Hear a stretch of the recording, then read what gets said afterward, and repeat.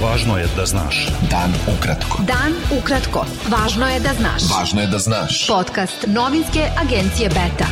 Pregled vesti za ponedeljak 14. decembar. Sa vama je Ivan Vasović.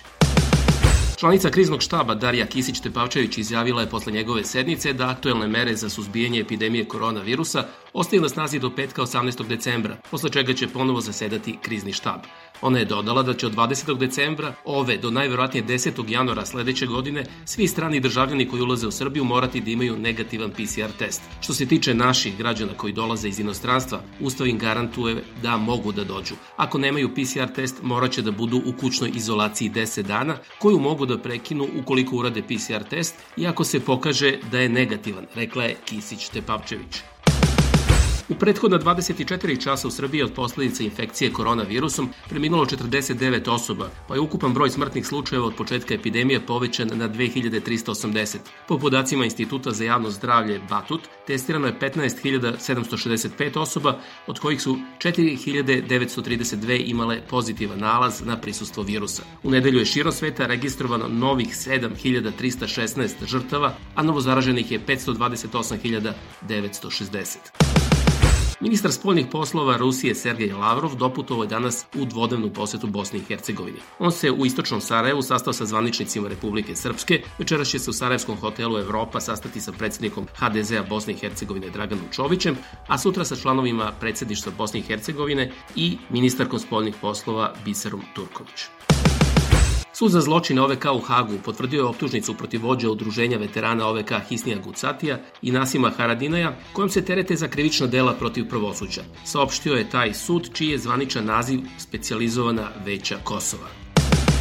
Odluka vlade Srbije o imenovanju članova nove radne grupe za bezbednost i zaštitu novinara objavljena je u službenom glasniku, a na čelu tog tela je predstavnik Ministarstva kulture i informisanja Dejan Stojanović, prenelo je Udruženje novinara Srbije. Iz UNS-a su podsjetili da je zadatak nove radne grupe da podigne efikasnost reagovanja u slučajevima napada na novinare, kao i praćenje radnji preduzetih u cilju zaštite njihove bezbednosti.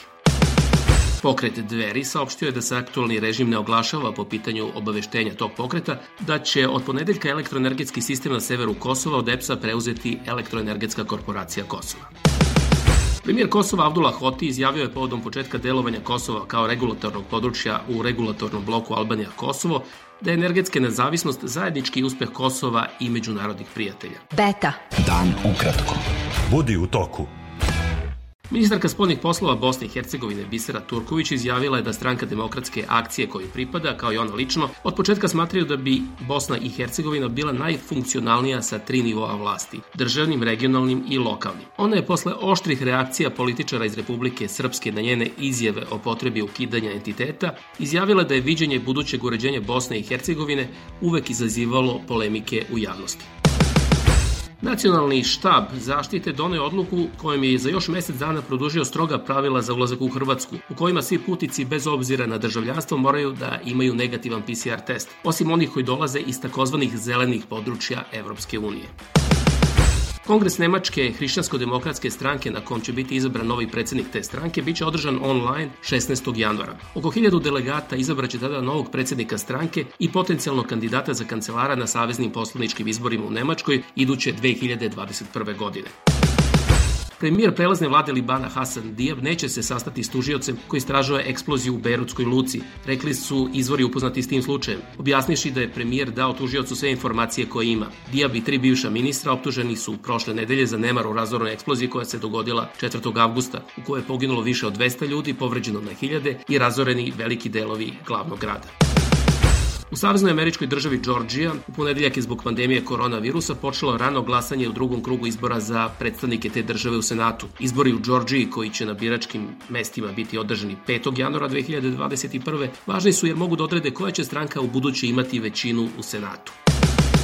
Visoka komesarka Ujedinjenih nacija za ljudska prava Michelle Bachelet i američki državni sekretar Mike Pompeo osudili su pogubljenje iranskog novinara Ruhola Hazama. Visoka komesarka je rekla da je zgrožena tim činom i osudila alarmantno povećanje broja smrtnih kazni u Iranu, dok je Pompeo osudio taj varvarski čin. Sjedinjene Američke Države najoštrije osuđuju varvarsko i nepravedno pogubljenje Ruhola Hazama, iranskog novinara koga je režim kidnapovao u inostranstvu, napisao je na Twitteru Pompeo.